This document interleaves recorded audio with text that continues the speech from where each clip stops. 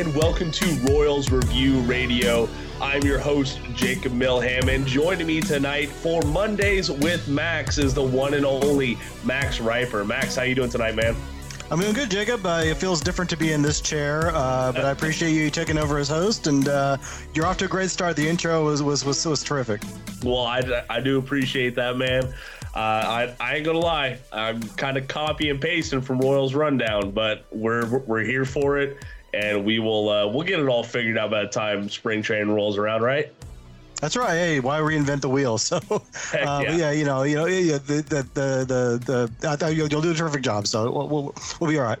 I do appreciate that, Max. Well, hey, before we get too into it, if you want to see more work from Max and the team over at Royals Review, please go check them out on Twitter, on Facebook as well, and then, of course, the good old-fashioned website itself. We're just going to hit the ground running, man. I'm kind of in a foul mood. The Chiefs just lost, so I'm not letting my brain dwell too much. So a couple of days ago on the best way to start your day, Royals Rumblings on Royals Review, saw some stuff about Salvador Perez, man. Chicago White Sox Twitter took one loose connection and absolutely ran with it. Max, from your point of view, how would you summarize that whole rumor mill? Have you seen all that? Yeah, so it was a Ken Rosenthal article at The Athletic, and it's kind of like an odds and ends. Here's what I'm hearing, Colin. I think that was what it was actually called. So what I'm hearing, and one piece in there was about how Salvador Perez, had this great affinity for Pedro Grifol, who of course was hired as White Sox manager. And Salvi was very open in the media, talking about how much, he said he kind of wished that Pedro had gotten the job here at some point, but that didn't work out. And so Ken Rosenthal kind of just says, oh, wouldn't it be something if Salvador Perez went to the White Sox? And then, the next paragraph says, of course, that will never happen.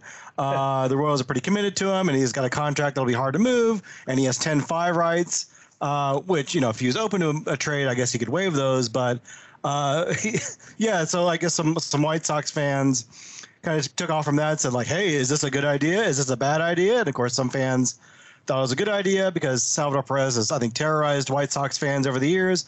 Some fans thought it was a bad idea because he was also in the twilight of his career, and they already have Yasmani Grandal, who's not on a cheap contract right now. So, it's kind of like hot stove season when you do make a mountain out of a molehill a little bit. Whispers become amplified as and we're guilty of this too. We're an aggregator site. We're looking for content. And we're looking to write about something. And so people kind of took off with it. But I don't expect Salvador Perez is getting traded.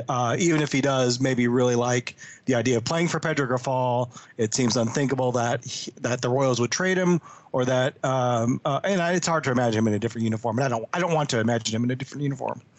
I really don't either. Look, when he signed that extension, I envisioned that as, hey, I'm going to be a Royal for life. And you don't see that too often nowadays in baseball. So what really grinded my gears about this whole thing is I kind of dismissed it as, okay, White Sox fans dreaming on this, kind of just peddling this rumor mill. But when certain radio personalities in the Kansas City area are bringing this up and saying that it is a good idea for the future of the Kansas City Royals, that's what really got me fired up about this whole thing. Because Salvi is not only the heart, he is the soul of Kansas City Royals baseball. He's the last remaining link to that World Series championship team. And I really can't imagine the team without him, even with MJ Melendez kind of nipping at his heels for that catching job, if that is the path the Royals choose. So I really wanted just to inform listeners, Salvi isn't going anywhere. All right. Even if he wanted to go somewhere, which I imagine he wouldn't. All right. This guy is just talking about how good of a manager Pedro can be up in Chicago. He's not saying that he wants to go play for him. He's just complimenting the guy that he's been with for, pushing a decade, right, Max? They've been together for a while. Yeah, he's been with the organization for a while, and so and look, Pedro. I think it just is a testament to how much he was well liked by Royals players, and I think it's a big reason why the White Sox hired him. And you talk about, some people thinking it was a good idea. There's people on our site that thought it was a good idea. People on Twitter, Royals Twitter, that I think thought it was a good idea. And we just had Dayton Moore. There's an interview he had a couple weeks ago where he was kind of lambasted a little bit for his thoughts about, hey, I people wanted me to be transactional, but I, feel like there are certain players, or, the fans want to see these players stay in Kansas City. And, if you take that too far, then that's a problem. Like, you don't want to keep guys in Kansas City well past their prime necessarily, at least not, all the players past their prime. But if you're going to slam them for that, I think, at the same time, if you take the opposite tack of like, okay, we're going to be transactional, then I think you do kind of have to at least consider the idea of trading Salvador Perez. And I don't want to do it. I think there is something to be said about the Dayton Moore stance of like certain players are 10 poles for your franchise, are the face of your franchise, are guys that are going to have statues in front of the stadium someday. And I think there is some value in keeping those guys even past their prime. Even if it doesn't make sense financially, because look, in a couple of years, he's going to be making $20 million. He's probably going to be a pretty close to replacement level player, unless he's a superhuman, which, he's kind of defied the aging curve so far. But, as I say, Father Time is undefeated. Eventually, he's not going to be that great of a hitter anymore. And he may not be able to catch anymore because it's a demanding position. So, do the Royals trade him before he gets to that point? I think if you're a truly transactional team like the Rays, you'd probably get out in front of that and trade him. I think the Royals should probably be somewhere in the middle, right? I don't think they should be that cutthroat, but I also don't think they should be like, oh, let's keep Whit Merrifield and Hunter Dozier here just because they're super dudes and our fans don't want to see them traded. So there's a I don't think there's an absolute that the Royals should follow, and I think you should at least consider the idea of trading him. But you're talking about a special player who has a special place in this franchise. And, this is also a team that's trying to sell a new ballpark, or at least ballpark renovations, to a skeptical public. And you can't trade your franchise player in that kind of atmosphere. I don't know. I mean, would you even entertain trading Salvador Perez if the right trade came along? I mean, it would. I just don't foresee the right trade coming along. Like I don't. The Royals are going to have to eat a lot of his contract. I guess maybe I've just forced it out of my mind, like it even happening. But if someone comes along and is willing to pay top dollar for 1-2 good years of Salvador Perez, then you can't really pass that up. It's going to be frustrating. There's going to be a lot of feelings whenever Salvador leaves Kansas City, whether that be retirement or via trade. So it's definitely something to keep an eye on, which if a move wanted to happen, which I do want to say it's about the Ken Rosenthal piece, he is saying that no one is even asking about Salvador Perez right now. But that is just right now. A lot of things can change this upcoming week during the winter meetings. Hey, this is very exciting. This is the first time that we've had the winter meeting since 2019. COVID-19 canceled the 2020 iteration, and then the whole nother virus canceled the 2021 iteration. We won't talk about that anymore. That is bad history. We're moving on from it. Max, I'm not really seeing the Royals doing a whole lot at the winter meetings, but do you have one prediction about the event itself?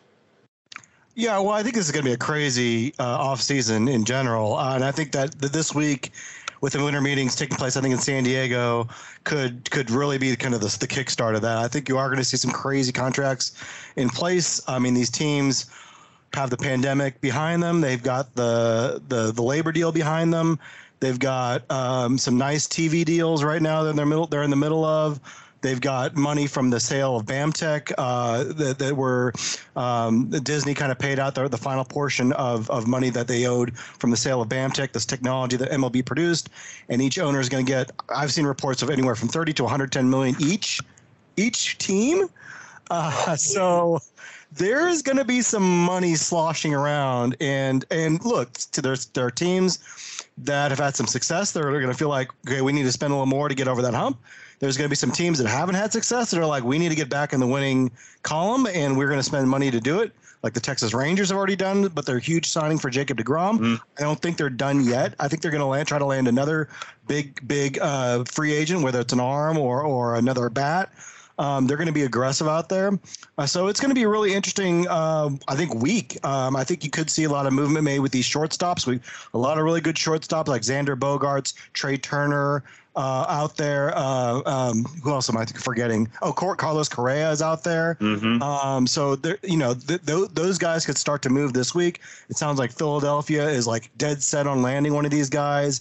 The Dodgers, what are they going to do? Are they going to try to bring Turner back? Are they going to try to replace him with one of these other guys? Where's Carlos Correa going to end up? It sounds like the Red Sox may not be bringing Xander Bogaerts back, so where does he end up? So there's going to be a lot of interesting moves made. Justin Verlander still out there.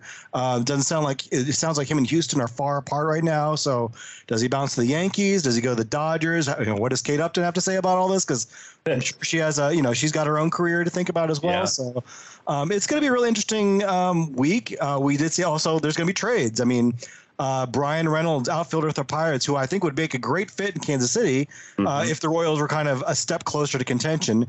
But he's requested a trade. He's kind of tired of losing with Pittsburgh. Who can blame him?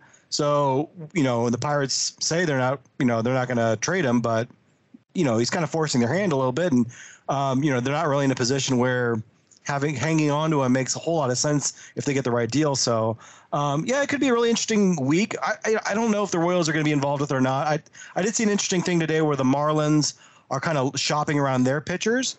Not Sandy Alcantara, the Cy Young winner, but and maybe not even Pablo Lopez so much, but some of their other arms are pretty interesting as well. I know Jesus Luzardo, who they got from the A's last year, is a guy that a lot of people on our side have liked for a while. He hasn't pitched that well yet, but he's one of those guys that maybe under the right tutelage, you're not going to necessarily give up your best players to get him, so maybe you turn him around.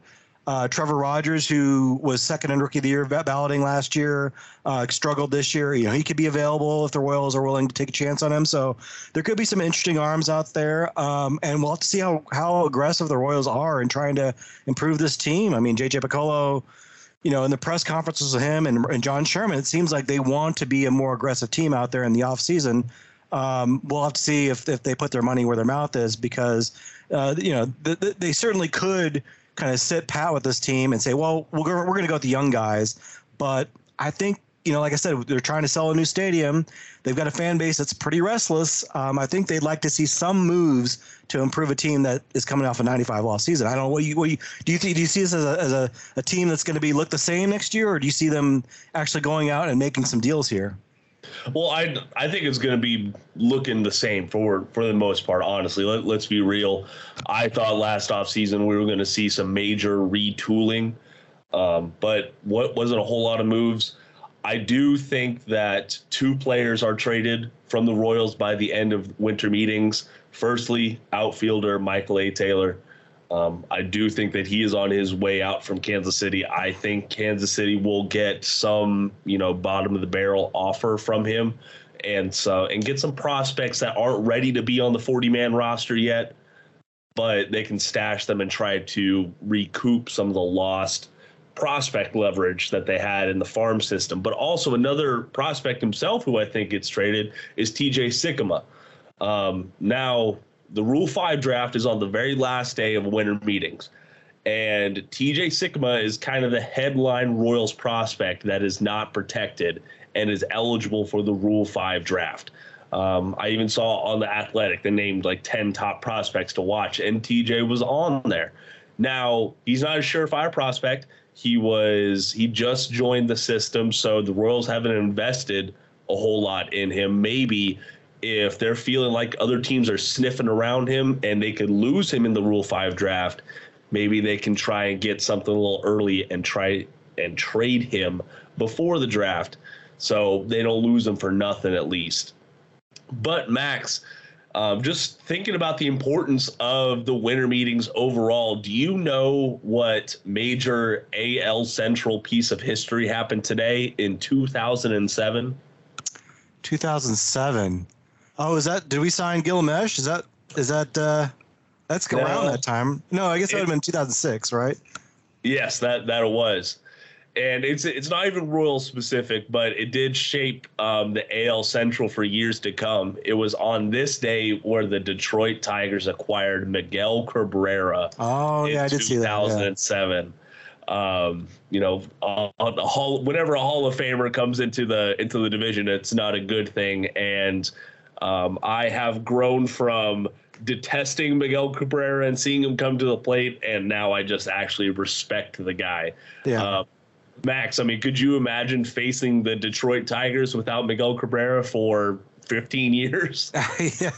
Yeah. So talk about terrorizing a team. And then, look, we talk about, big trades, and sometimes I think there's a fear that if you trade a lot of good prospects, that's the farm system, and you're trading away future regulars or future all-stars. And that's a trade where, the Tigers gave up some good talent. Andrew Miller, former first-round pick. Cameron Maybin was a top 100 prospect. But that trade didn't really hurt them. Like, Maybin was a nice regular for a couple years. Miller kind of bounced around before he became a really shutdown reliever. But the Tigers certainly don't regret that trade, especially what Cabrera turned it into. So sometimes, making those kind of trades, especially, signing him to a long-term deal helps too, because they were able to keep him for several years after he was eligible for free agency, and they had the money to do that. But making those big trades, sometimes you have to be unafraid to give up prospects. And look, the Royals did that too, getting James Shields. Hopefully, you certainly don't want to make a habit of that. But sometimes I think it makes a lot of sense to make those kind of big deals, and it worked out for the Tigers. It really did. Hey, hindsight is 20/20 on that one. I'm sure there were some Tigers fans who thought they gave up way too much for Miguel Cabrera, and after a few years, they were eating their words. So, hey, hopefully, maybe we'll see the Royals make a franchise-changing move like that. In a few years, we'll be celebrating it. But make sure to stay tuned to Royals Review on Twitter, on Facebook, and on the website for any Royals-related news coming out of the winter meetings this week. Again, that ends on December the 7th. We will be coming back with you for another episode of Royals Review Radio after the winter meetings to kind of recap anything the Royals do. But speaking of recapping, Max, we haven't even touched on the major Royals news from this week. They've made not one, not two, but three coaching hires since our last episode, and we were all crying about the fact that, hey, they need to do something, and they gave us something, to say the least.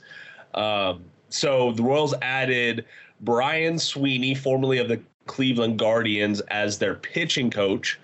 They also hired an infield coach, Jose Alguacil, I believe is how you say his name. I'm just taking a stab in the dark, so I do apologize if that's wrong. And then the most recent hire, which I don't believe the team has officially announced themselves, Zach Bove as assistant pitching coach. So this pitching coaching crew is really starting to round out. But I do think that both Sweeney and Bove, they kind of have a reputation, and they also touched on how they use innovation and analytics, those are direct quotes, to further themselves as coaches.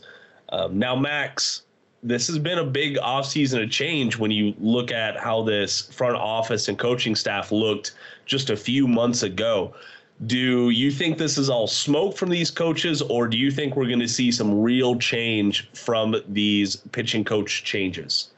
No, I think you'll definitely see some change. I mean, I'm not going to pretend like I know a lot about Brian Sweeney, but yeah, you're right. Everything that you read about him, points to data and analytics, and he talks a lot about how he wishes that we had some of these tools when he was playing. He's like, I really could have used this kind of data in my career. And he was kind of a guy that was non-drafted, had to work, kind of fight his way to the big leagues, where he had a kind of a short career with the Padres and Mariners. So he easily seems like a guy that understands the importance and how these can be used as tools. And so I think that the resume here, getting a guy from the Guardians who've obviously had a lot of pitching success, makes a lot of sense. Bove is a little bit less of a track record, but he comes over from the Twins, who I think are kind of at the forefront too of pitching analytics, with Wes Johnson working there for a couple years.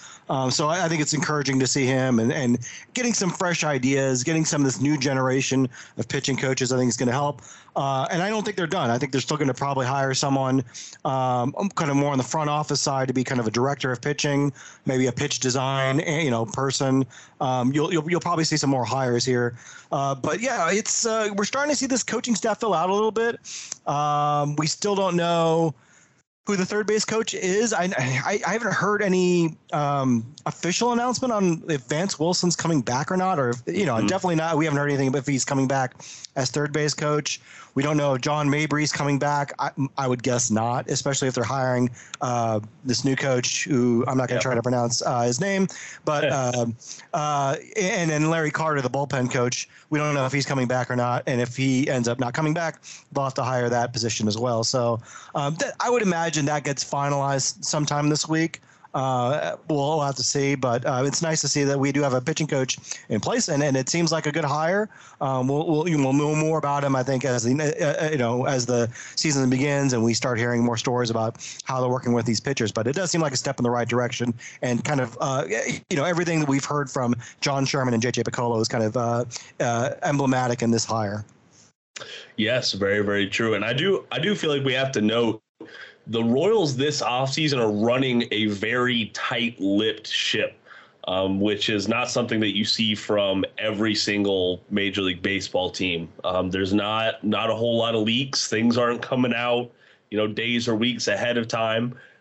Frankly, there's been no news on who they were looking at to round out this pitching coaching team, not the pitching coach himself, but the support staff around him. So I do want to both voice my frustration and commend the team on doing that. But Max, I'm not going to keep you here all night, but I do have to point out, so in that same Ken Rosenthal article we were talking about earlier on with Salvador Perez, he did note that MJ Melendez is, quote, drawing interest from other teams. Now, we just got done talking about Salvi and how we don't see him moving on anytime soon. Do you think that the Royals would actually move MJ Melendez before the 2023 season? Yeah, I think that same article didn't they also say like the Royals weren't really that interested in Shipman trading him, which could be posturing. I mean, like teams always say, we're not looking to move a guy, but then that's just to increase the offers from other teams. Yeah, I don't know. It'd be interesting to see because I don't know how he fits with this organization right now because Salvi is obviously a catcher. MJ Melendez can play left field, and he had his moments. He looked okay. He gets some really good plays out there at times, and he's athletic enough that you think it could happen. But I have some questions about his defensive abilities out there, and if other teams are interested, I would certainly be listening. So I don't know. He does have a really interesting bat. Like he is one of the more patient, other than Vinny Pasquantino, one of the most patient Royals hitting prospects I've seen in a long time. Like he takes a very mature approach to the plate. Seems like he knows what he's doing up there. Has good power to all fields, and you really don't want to trade a guy like that, especially when you're trying to develop a team. I guess the only question is where do you put him on the field? If they feel like they can make it work in left field, that's great. And 1 year, he didn't have a spring training to work at left field. He made that transition kind of mid-season. So let's see what he can do with a full season of spring training, and maybe he can improve out there. But yeah, I think they definitely have to be listening, right? I mean, I don't know. Mm-hmm. How do you feel about having a guy like that in your team where Salvi's going to be catching? So where does MJ end up? Does he end up in left field for the Royals, or does he end up for another team? I'm still predicting that he's going to be in the outfield in Kauffman come 2023. Frankly, we've already seen. You talked about Salvi has kind of defied history for the kind of declining production at the catcher position. It's a pretty rigorous position on the body, and you're starting to see that take effect on Salvi, even though he is kind of his own entity on that. So if you really do care about extending Salvador Perez's career in Kansas City, I feel like you have to hold on to MJ Melendez. And at the very worst, I feel like MJ can serve as a bridge of sorts. You have some of these good outfield prospects that are going in the right direction, but just aren't quite ready for the jump to Kansas City. So until they're ready, maybe MJ can do okay out in left field. You know, there's going to be some really frustrating moments, I'm sure, just like there were in the 2022 season. But at worst, he is a part-time outfielder, part-time catcher, and then everything else, he's a DH. At least he has that flexibility that this team likes. Most of the time you see that on the infield, but I'll take outfield catcher. Well, and this is the kind of year you try something like that. They're probably not going to be contenders, so see what he can do in the outfield. And if he ends up being, a really solid outfielder, I don't know if maybe Alex Gordon is too unfair of a comparison, but if he can make that transition, fairly well, and we've seen catchers, transition to the outfield okay, then that's pretty valuable to have with his bat. I mean, I think his bat will definitely play in left field, and also a guy that can maybe catch as an emergency basis. But I think this is the kind of year you try something like that out. So I don't have a problem with them going into the season with him as a left fielder. Yeah, same here. And the other big pill the Royals would have to swallow is he still has 5 years of team control right now. For such a fiscally responsible team like the Kansas City Royals are, surrendering that for some other prospects is just really doesn't make a whole lot of sense. But it is still worth noting, never say never in Major League Baseball. So we'll kind of keep a finger on that pulse there over at Royals Review. Well, Max, that's all I got for you tonight, man. Do you have anything else you want to tell the listeners? Well, this is breaking news. Fred McGriff, the crime dog, was just elected to the Hall of Fame. So he was elected unanimously out of the 16-member. This is the 16-member today's era committee. Fred McGriff, a guy I was on the fence with, but I think if I had to decide, I would say he's in the Hall of Fame. But he was voted in unanimously. So I don't know. You got any quick thoughts on the crime dog getting the Hall of Fame? I think it's deserved. I really do. From everything I can tell, he was definitely a leading man in his era of Major League Baseball. I haven't heard a bad word about the guy, which I invest a little bit too much in the character side of the Hall of Fame, but I don't have a bad word to say about him either. I'll have to look at the stats later on and see how is this Hall of Fame or is this Hall of But Max, you could probably speak to that a little bit more, right? I think he's in the 500 home run club, and this is I think most people say he's without the taint of performance enhancing drugs, and he played kind of a little bit overlapping with that era. So let me see, 493 home runs, so just outside the 500 home run club. Career 886 OPS. So yeah, very solid career. I always feel like he was a little bit more of a compiler. I don't think he had, he wasn't an MVP any year. Didn't really finish top. He finished top 5 once, but still a remarkable career. I'm fine with him being in. 2-time home run champ, and like you said, just a guy that no one had a bad word to say about. He was a winner on the field, a good leader. I think well deserved. I'm okay with having Fred McGriff in the Hall of Fame. I think that's deserved. Interestingly enough, no Barry Bonds, no Curt Schilling, no Roger Clemens. Didn't seem like they got much support, in fact. So those guys will still be on the outside looking in. But Fred McGriff will get his day in Cooperstown next summer, along with whoever the baseball writers decide to elect in January. So good for Fred McGriff. Yeah, good for him. I'm sure Jeremy and I will be talking more about those ballot results later on this week. But Max, thank you very much for that late breaking news right there. And if anyone else wants to find you for more late breaking news on the Royals, where can they find you on social media? I'm still on Twitter for now at Max Reaper, MaxRieper. And of course, you can always follow us at Royals Review, where you can, and also RoyalsReview.com. We'll be covering the winter meetings and having all sorts of fun trade and free agent speculation this offseason. Hopefully, we won't have to speculate the whole time, and the Royals will actually do some moves that we can actually analyze. But yeah, we'll be covering all the winter meetings. This is kind of the fun time of year to hope for next year. Heck yeah, it really came up fast, didn't it? Yeah, a little bit. I think, like you said, we haven't really had a real winter meetings in 2 years, so I think maybe we were thrown off. But yeah, it's nice to have it back. Yes, that it is. I'm very much looking forward to it. But yes, please go find Royals Review on Twitter, Facebook, and at the website, of course. Make sure to keep tabs on all things Kansas City Royals. Again, this is your host, Jake Milham. You can find me on Twitter at jmilltheham. Always putting out work over there and trying to amplify the Kansas City Royals community. But all of you listeners, thank you very much for listening. And until next time, go